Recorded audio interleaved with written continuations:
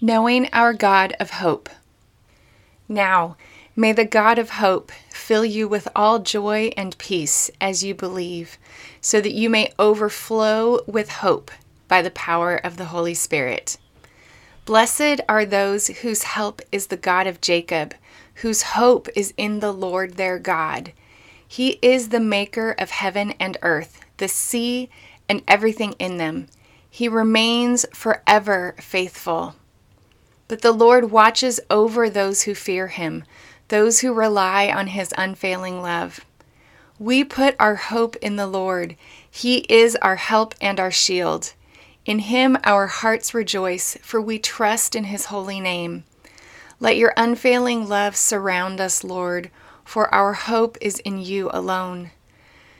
O Israel, hope in the Lord, for the Lord exhibits loyal love and is more than willing to deliver. For I know the plans I have for you, declares the Lord, plans to prosper you and not to harm you, plans to give you hope and a future. But those who hope in the Lord will renew their strength. They will soar on wings like eagles. They will run and not grow weary. They will walk and not be faint. But this I call to mind, therefore I have hope. The Lord's loyal kindness never ceases. His compassions never end. They are fresh every morning. Your faithfulness is abundant. My portion is the Lord, I have said to myself, so I will put my hope in him. The Lord is good to those who trust in him, to the one who seeks him. It is good to wait patiently for deliverance from the Lord. But as for me, I watch and hope for the Lord. I wait for God, my Savior. My God will hear me. Now faith is confidence in what we hope for and assurance about what we do not see.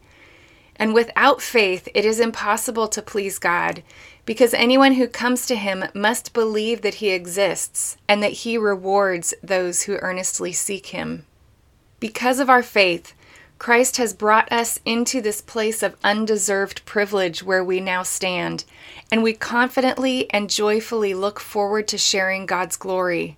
We can rejoice too when we run into problems and trials, for we know that they help us develop endurance, and endurance develops strength of character, and character strengthens our confident hope of salvation.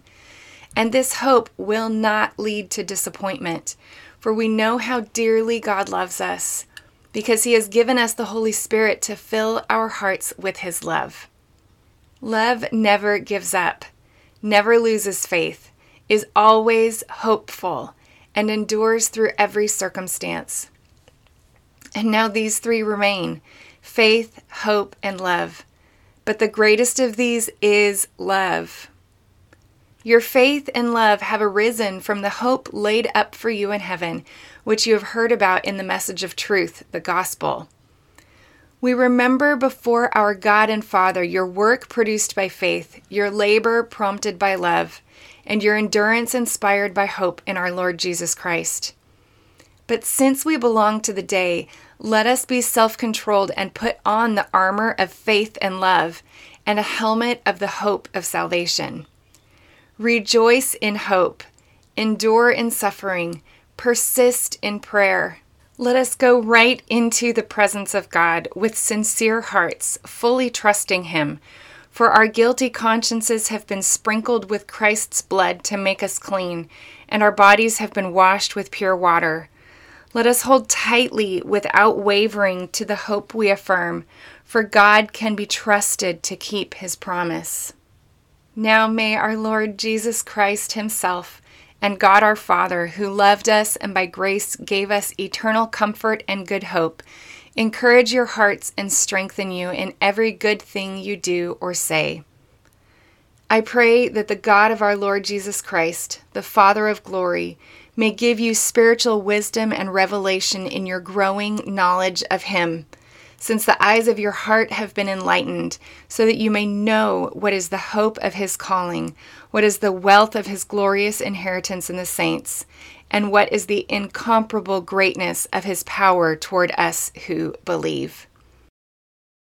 Be strong, and let your heart be courageous.